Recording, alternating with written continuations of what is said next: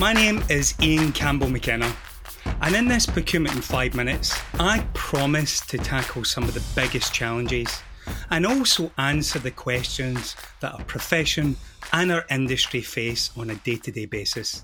In today's Procurement in 5 Minutes, I welcome the Senior Director of Global Strategic Sourcing at PPD, Paula Varner. Now, over the past 25 years, Paula Varner has really leveraged her proven procurement methodologies, her market intelligence, and her strong negotiating expertise to really become one of the industry-leading strategic sourcing experts. And today, she answers a question: why do we need more female leaders in procurement?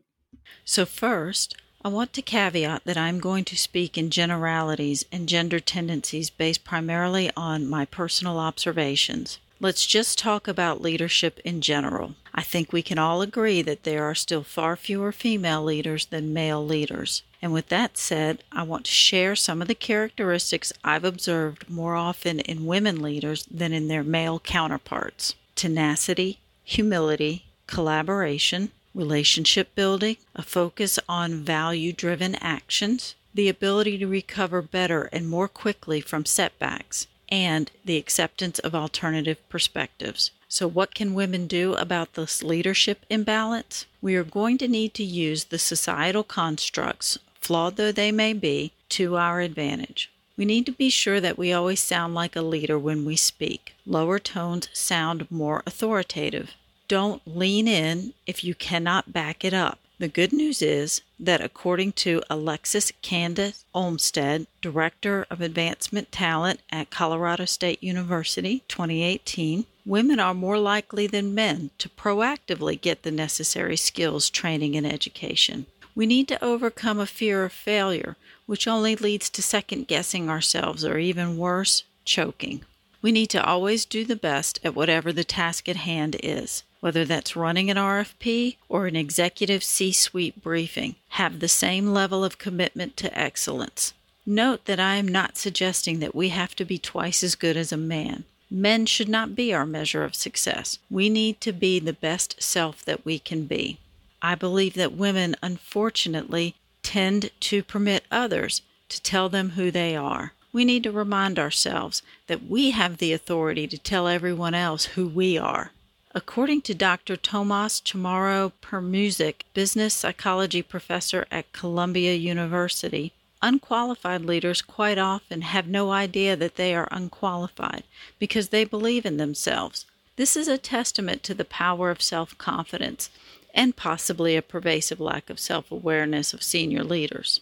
And we need to remember that in business, we don't get what we deserve, we get what we negotiate. Now, since this is Procurement in 5 Minutes, I should cover how I think this is specific to our procurement profession.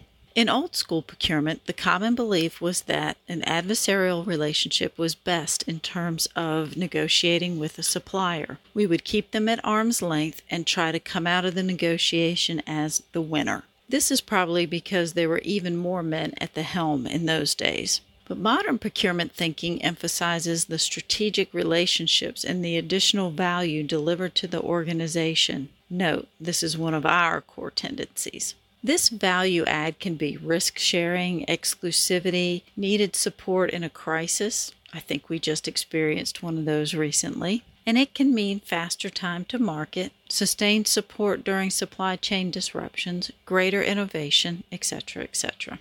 And before we even sit down with a supplier to discuss these value adds, we need to collaborate across our own organization so that we have the perspective and buy-in from all of the key stakeholders, such as risk, finance, legal, and of course the business. Then there must also be collaboration between procurement and the supplier. I have observed that women seem to be more capable of appreciating that not everyone in a negotiation is having the same experience, and we embrace these different perspectives and allow them to help us formulate solutions, sometimes on the fly, more often than we dig in our heels.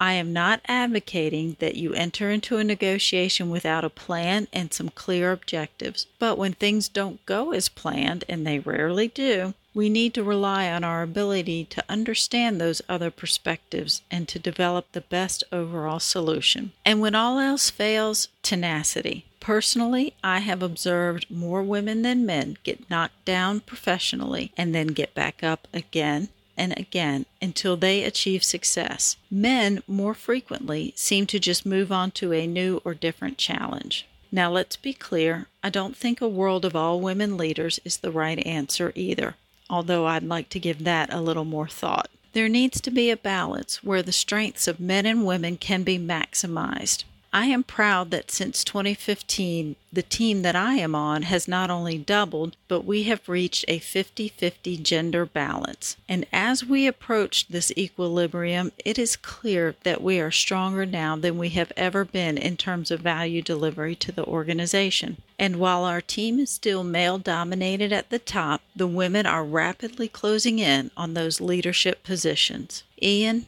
thank you so much for asking me to be on your show and for such a great question. Great insights from another one of our thought leaders. Be sure to share the link far and wide, and of course, I look forward to our next 5 minutes together. Bye for now, and have a great and a productive day.